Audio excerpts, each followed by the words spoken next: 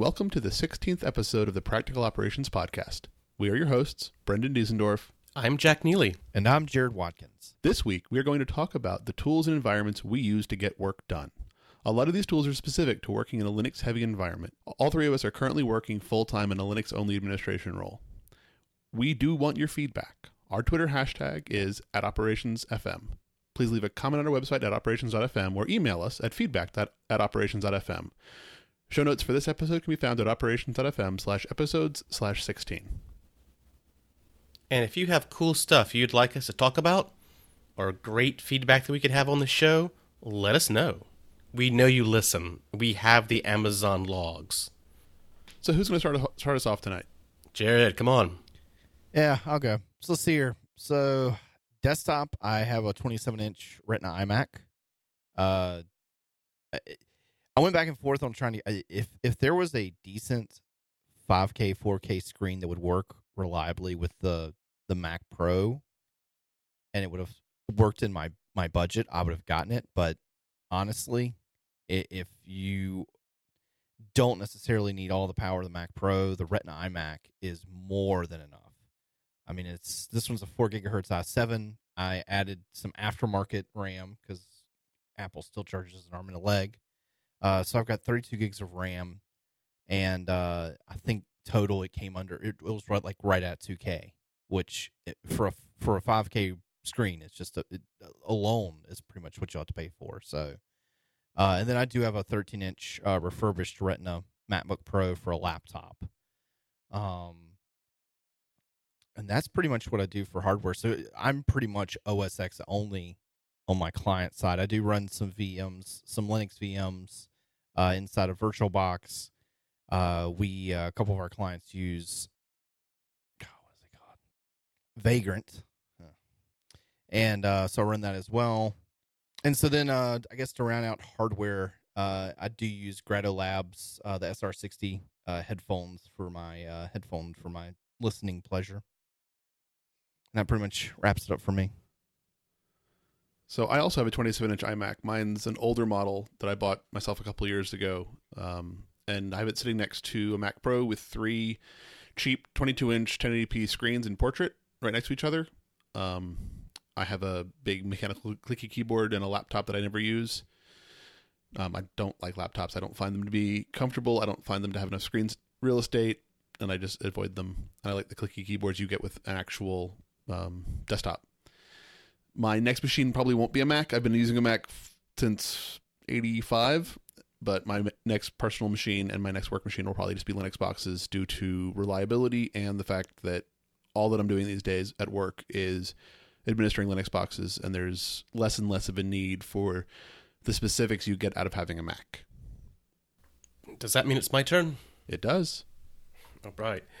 So, like Brendan, I really do not like using a laptop as a workstation. I tend to find myself hunched over it, and then my back hurts. There's way not enough screen real estate, and of course it's a laptop. To read the screen, you end up having to get like 2 inches from it, and it's just not my preferred work environment. I do keep a MacBook Pro as with a Retina screen. As a laptop, it runs all of my teleconferencing stuff, Skype, Sokuko, whatever random client wants to use as teleconferencing software. I know the Mac will run it and run it pretty well.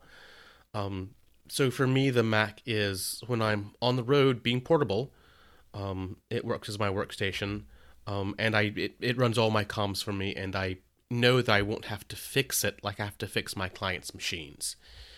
And there's a line in the sand where I really just don't need to spend time fixing my own machines, even as a hobby anymore. I prefer to work from a Linux workstation. I, too, like Brendan, enjoy the sound of an IBM Model M keyboard. My keyboards are old enough to drink, and they have drinking buddies. So that is the oldest component attached to my workstations. I tend to build them myself because it's a lot cheaper that way. You get the parts you you want to have, you get the specs you want to have. I end up buying most of my stuff from a local computer store called Intrex. If you have an Intrex nearby, please frequent their storefronts, because really they're one of the only remaining computer shops around that haven't failed. They have a great business model, and I know that the parts that I buy from Intrex, they have used for years or have experience with and tested, and I know those parts are going to work well with each other. So there is some service aspect to my use of Intrex. But yeah, custom-built Linux machines. I have a dual Asus monitors. The VS247s are what I'm currently using. Lovely anti-glare matte finish monitors, unlike the shiny Macs. And I think that's mostly it for me. I am a bit of an audiophile on the side. Go, Jared, for having a good set of headphones. I've got a couple sets of Grottos floating around the house. My preferred listening environment is a pair of Beyerdynamics HT800s or 880s, something like that, I believe. I don't have them in my hands currently. But attach those to a Deckware tube amp, the CSP2 Plus. Makes an awfully nice audio system at the desk. So that's hardware for me. What do you guys use for desks and chairs and such?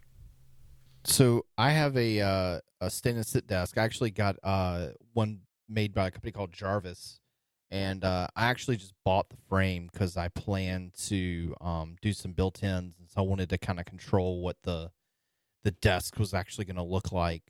And it actually came right at $500, so it was actually very cheap.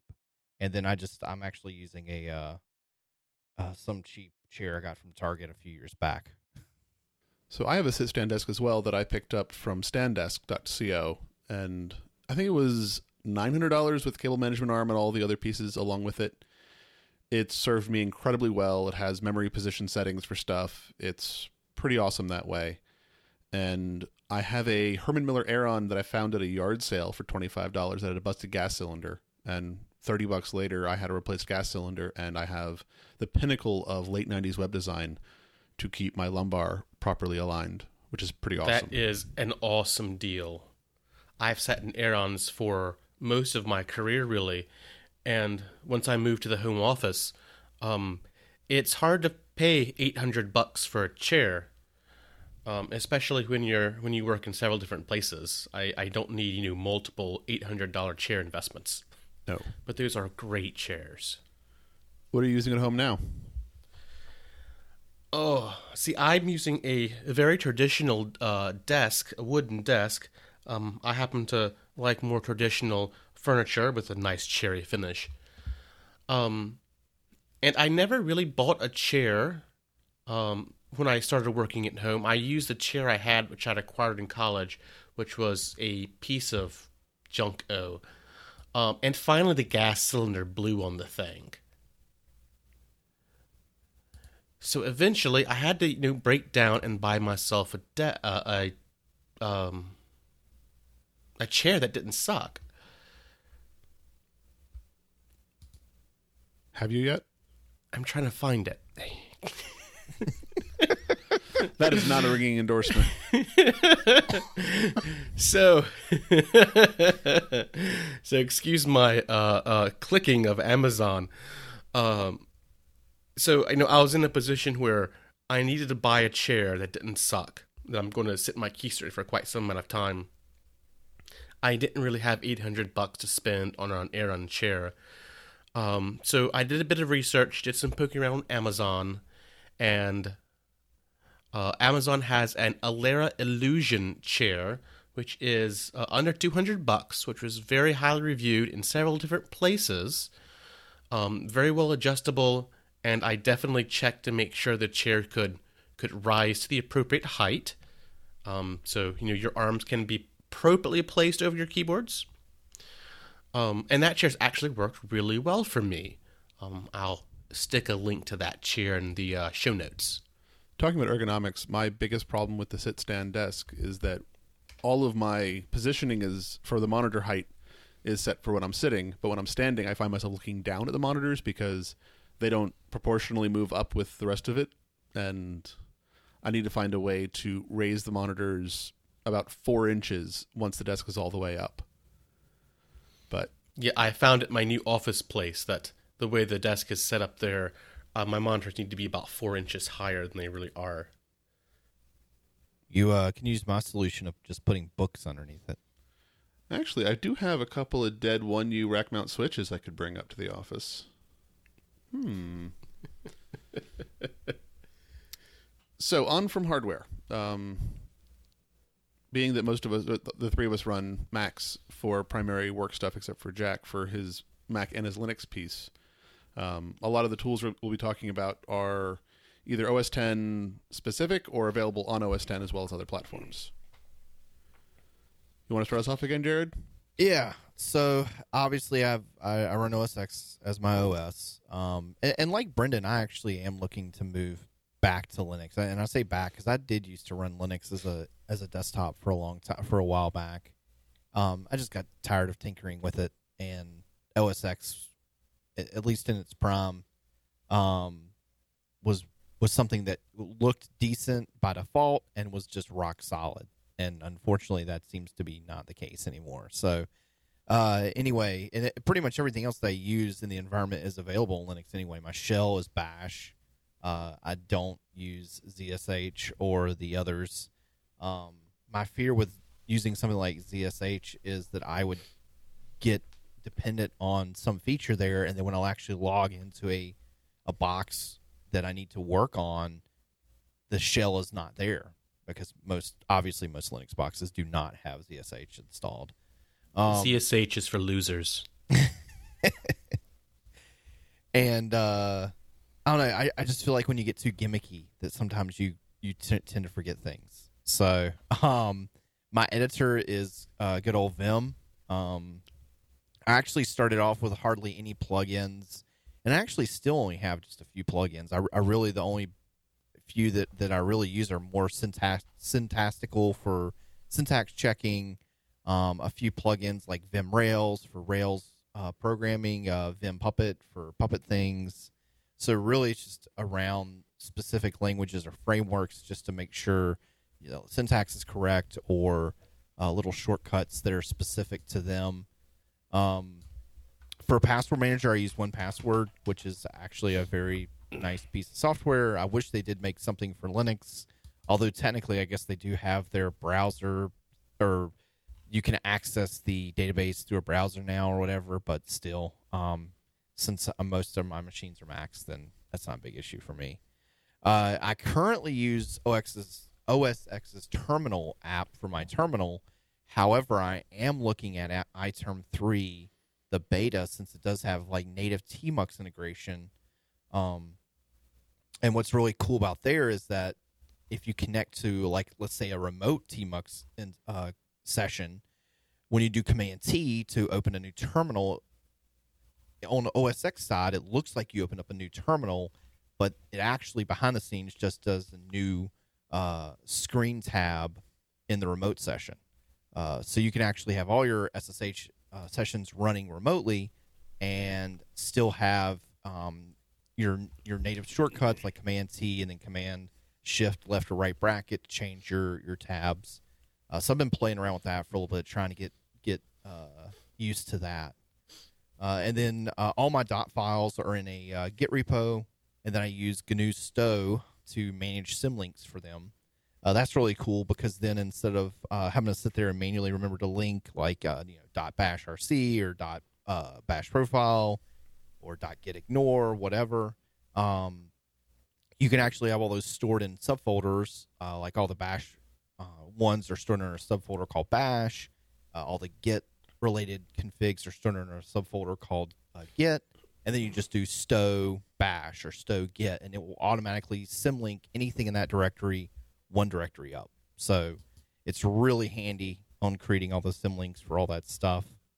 And I got some various paths set up. And since I do use Linux and OS X, I actually use the OS type variable that's set by Bash to be able to sit there and load specific paths or aliases for OS X only or Linux only, so I don't run into any issues there. And the only, I guess, hard edit or craziness that I do is I do show the Git branch name and its current status in my prompt, so that way I can see if like my Git branch is dirty or if I'm off of master. And that has really helped me in a lot of times to know quickly like where I'm at. And that is a problem where I've gone to another machine that does have a Git repo. I'm like, well, what branch am I in? Or, I forget I got to do Git branch to see where I'm at. So that's pretty much all my software. I guess I will go next.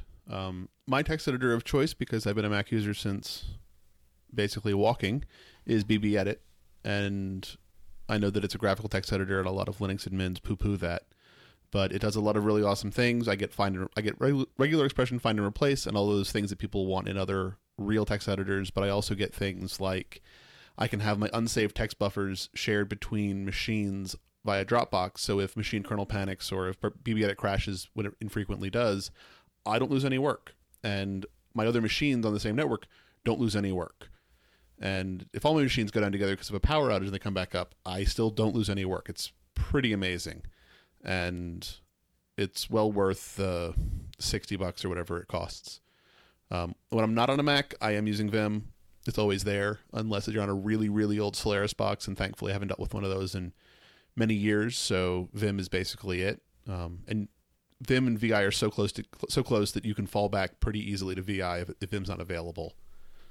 I have an elaborate homegrown Git-based file management system that's really, really awful. I need something better, so I am always looking for a better alternative, but I've not found one that kind of suits my particular use cases, which kind of sucks. I use Apple's terminal app, and a lot of people don't like it, but I think it's just fine.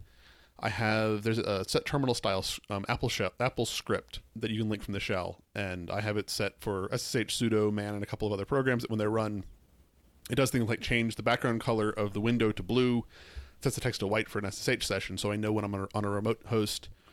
When I run sudo locally, it sets the background of the window to red and sets the text to black, so it's the, hey, don't screw around here, don't be an idiot, that kind of stuff.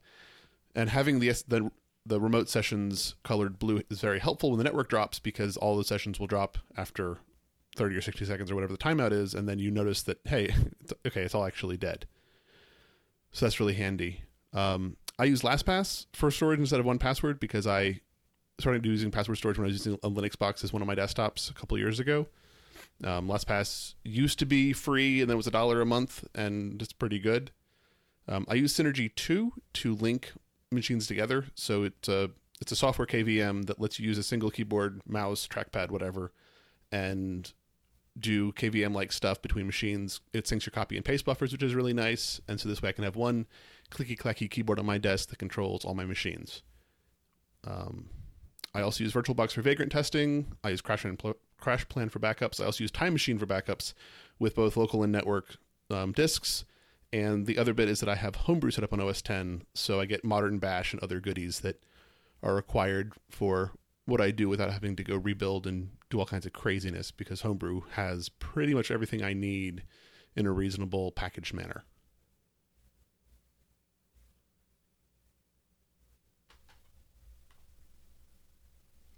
Jack. All right, the defined order of the universe here. So, yeah, starting off back with Homebrew, when I'm on my Mac, Brew is usually what I'm using to get the actual tools I need to do my job. And I found that very successful. It has up-to-date and current versions of stuff. So that's worked really, really well in keeping my Mac populated with the Linux tools that I need to make shit go. I wrote down in my notes software I pay for, because I realize there's not really a lot of software that I actually pay for. But there is some stuff that I use every day that I'm not sure I could live without. CrashPlan for backups. Really, folks, pay for your backups. you'll kiss yourself later. I do pay for LastPass. There's a free version, I believe, Brendan, and a professional version that's $12 a year, $1 a month. The paid version gives you access to the iPhone and Android app, which is not. The integration isn't as good as it is through your browser on my desktop. But when I need to do stuff from my iPhone, it's easy enough to copy the passwords and get them pasted where they need to be. So that works well enough. I do pay for Skype if I actually have to make a phone call for work purposes or even personal relay. Skype is usually what I route the phone call through. Not to mention that I can use my audio setup that I use for meetings every day, which is more comfortable than the phone. The compression is a whole lot less horrible than talking on your cell phone. So I can actually understand the person on the other end. Funny that, making a phone call and understanding the person on the other end. I use iCloud drive space personally to keep my iPhone backed up, my wife's iPhone backed up, and all of our pictures synced, and kind of the family thing. I don't really use Dropbox all that much, although I'll keep circling back to it. I would definitely like a more secure way to share settings and stuff between my Mac and my Linux box here, my Linux box at my office when I'm on the move. So I find Dropbox to be far more reliable than iCloud has been in terms of you put a file in Dropbox and you know how quickly it will be on the other computers. Whereas with iCloud, sometimes it's 30 minutes before it shows up and you're just waiting and waiting. Basically, I use iCloud as a backup solution for the iPhones. Ah, okay. So the cheap plan, 99 cents a month, auto backups of all of our pictures and stuff on our iPhones, even the work stuff on my iPhone. So that works well for me. Shell, who doesn't use Bash? And I asked that rhetorical question in the light of having to work in an environment for more than 10 years that was TC shell only. Who doesn't use Bash? Yeah, T-shell is special. I like functions in my scripting language. I'm just going to leave it there. I like functions. Okay, I'm sorry. I do need psychological therapy for that one. I really feel like I should say that I use Emacs and hail the glories of Richard Stallman and Emacs, but I'm a Vim user too. Perhaps we should interview an Emacs user at one point. Probably the most unique setup that I do on my Linux boxes is GNOME, KDE, and all the common window managers you see nowadays. They're all suck and they're all horrible. I use a window manager called Awesome. If you're Googling, you want to Google for Awesome VM. It's a tiling window manager, and it's designed to be completely controlled by the keyboard. It does have great mouse support, so folks that are in the in-between state, and really that's pretty much me. I do keep mice attached to my machines, so you get the best of both worlds in being able to quickly switch from application to application via keyboard shortcuts, sloppy mouse focus, and being able to keep focused on work and have your hands not leave the keyboard. In a similar route, when I use my Mac, I've got iTerm set up so that it pops up the terminal every time I hit Command-Enter, which is basically the same shortcut I have on my Linux box for give me a terminal now, damn it. Other stuff I use. I'm a heavy user of Tmux. I use Screen for years. But Tmux is a little easier to configure and deal with out of the box. It supports splitting a terminal into multiple panes a little bit better than Screen used to. Really, what I miss from Screen is its ability to connect to serial devices. But I really haven't had the opportunity to be stuck in a data center with my laptop and need to talk to a dead Cisco router. I haven't been in a data center in a while now. So obviously I like keyboard shortcuts for my productivity work, using this lovely IBM Model M keyboard. And Awesome is really great about having some great keyboard shortcuts and letting you define what you need to be more productive.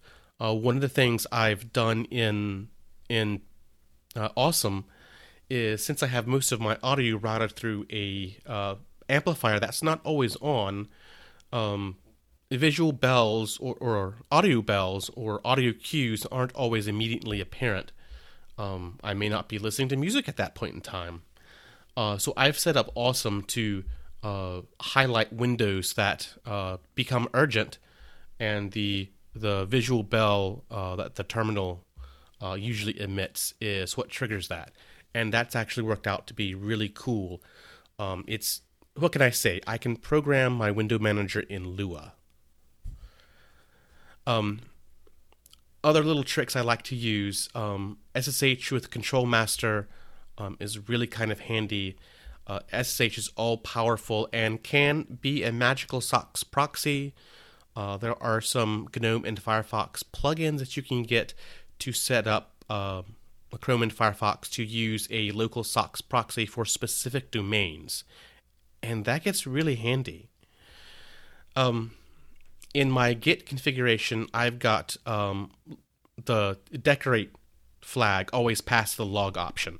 So every time I type git log, I see the extra tags and annotations that you usually see by default in a GUI git log program, but aren't viewable by default in the text version.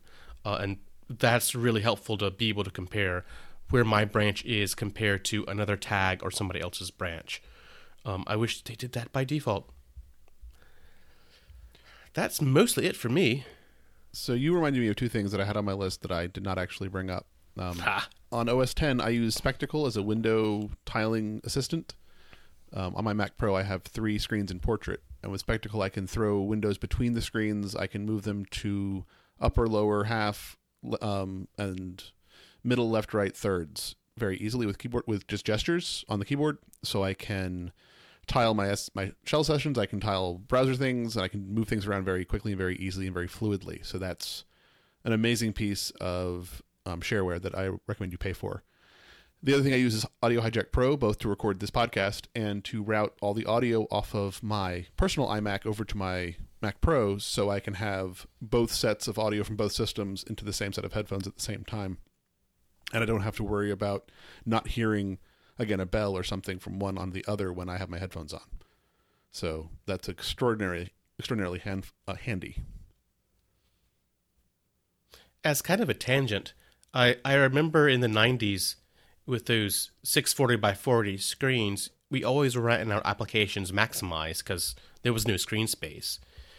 And in the early 2000s and mid 2000s, we had screen real estate and all these windows everywhere, and all the floating window managers that were popular, and which is the basis of the window management tools we use on the Mac and most machines today.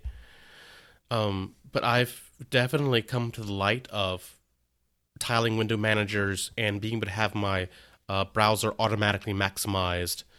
I don't like things hidden on my workspace. I don't like distractions, still clearly displayed on my workstations, or what I'm looking for or not looking for half hidden and obscured.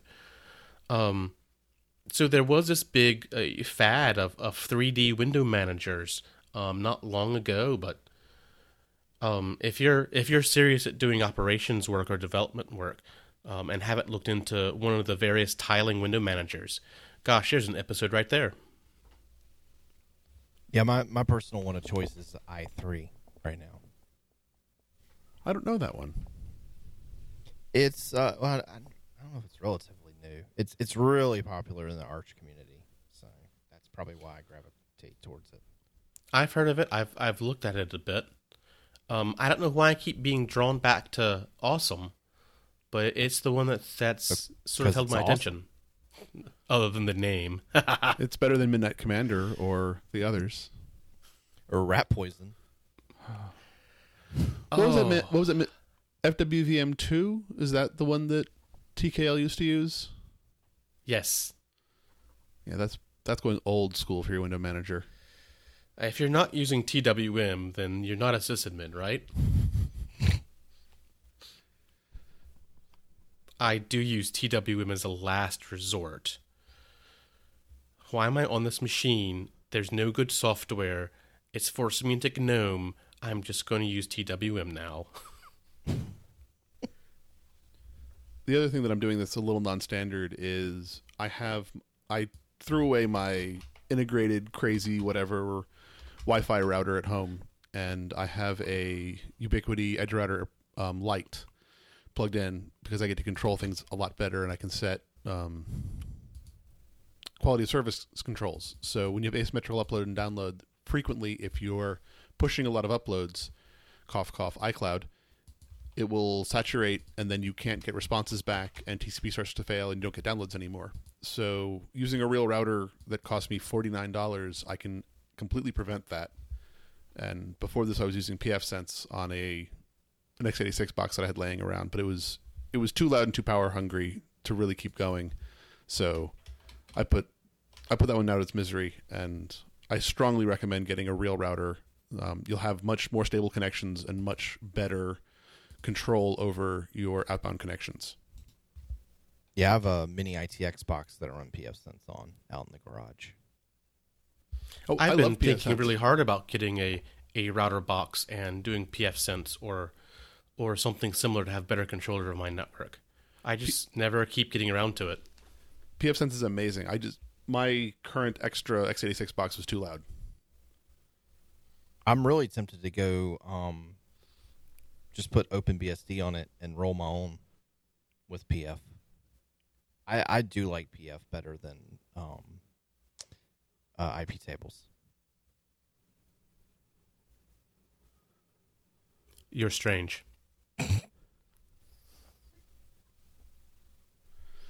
The other thing that I do in terms of my network stuff internally is I own Diesendorf.net, and so I've slaved a couple of the subdomains off to internal uses inside my house, so I don't use MDNS or ZeroConf or whatever they're calling it these days very much. Most of my DNS lookups are actual DNS lookups to an actual DNS server, which meant that when Discovery D was a huge problem for Apple users, I didn't really feel it because I wasn't querying the auto discovery zones. I was querying an actual DNS record, which was very helpful. It is a little confusing when you take a device outside of the house and suddenly these domains that I only have broadcast inside don't exist anymore. But it's a nice little trick for people who do heavy setups at home. What DNS do you use in your home network? I am very ashamed to say that I use DNS Mask. Looking at a host file. But I only have 8 entries, so I don't need anything really crazy. Well, sorry, that's a lie. I have 8 entries for Diesendorf.net, and then I have 55,000 something ad networks that resolve to 0000 now. So I actually drop ad traffic at the router, so it never actually leaves my house and doesn't give anybody the click-through stuff and doesn't let their JavaScript load and doesn't do all the other stupid stuff because their hosts don't exist to me.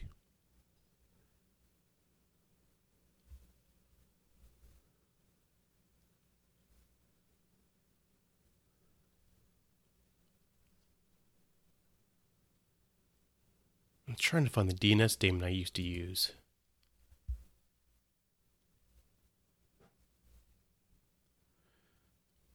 DJB DNS or go home? There's a religious war if you want one. Still no vulnerabilities found, right? Yeah, As because long no as one you- runs it.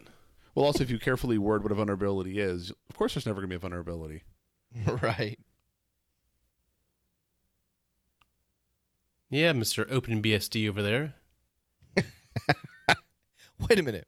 We're not talking about Theo. All security conversations boil down to Theo. I actually, I mean, what's drawn me to it is just that I love, I mean, and I know you can do this with Linux, whatever, but OpenBSD has some native things where you basically like tell it, I want you to boot read only. I don't want you to do anything other after you boot. You read only. I don't care what happens, and I think that's pretty cool. And like I said, I know you like with Linux, it's like on CentOS, you can do you can basically use SE Linux to lock it down pretty tight. So I know there's comparables there. I think it's partially also I wouldn't mind learning a BSD and getting to know a BSD. So Do you use a Mac?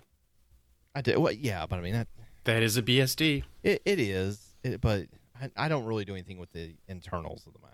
So a couple of jobs ago, my boss was a self-proclaimed BSD bigot, and one of the guys that he brought in was a FreeBSD guy. So a lot of our internal systems development stuff, like the Nagios box, the backups boxes, and those things were all running on BSD.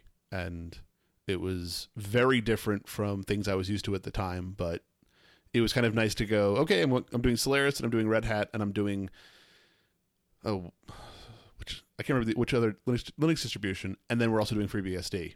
And it kept you on your toes about which environment was available where, and how not to assume that, the Linux way was the right way of doing things, or that, I'll always have, whatever. It was a nice way of seeing other ways of doing stuff.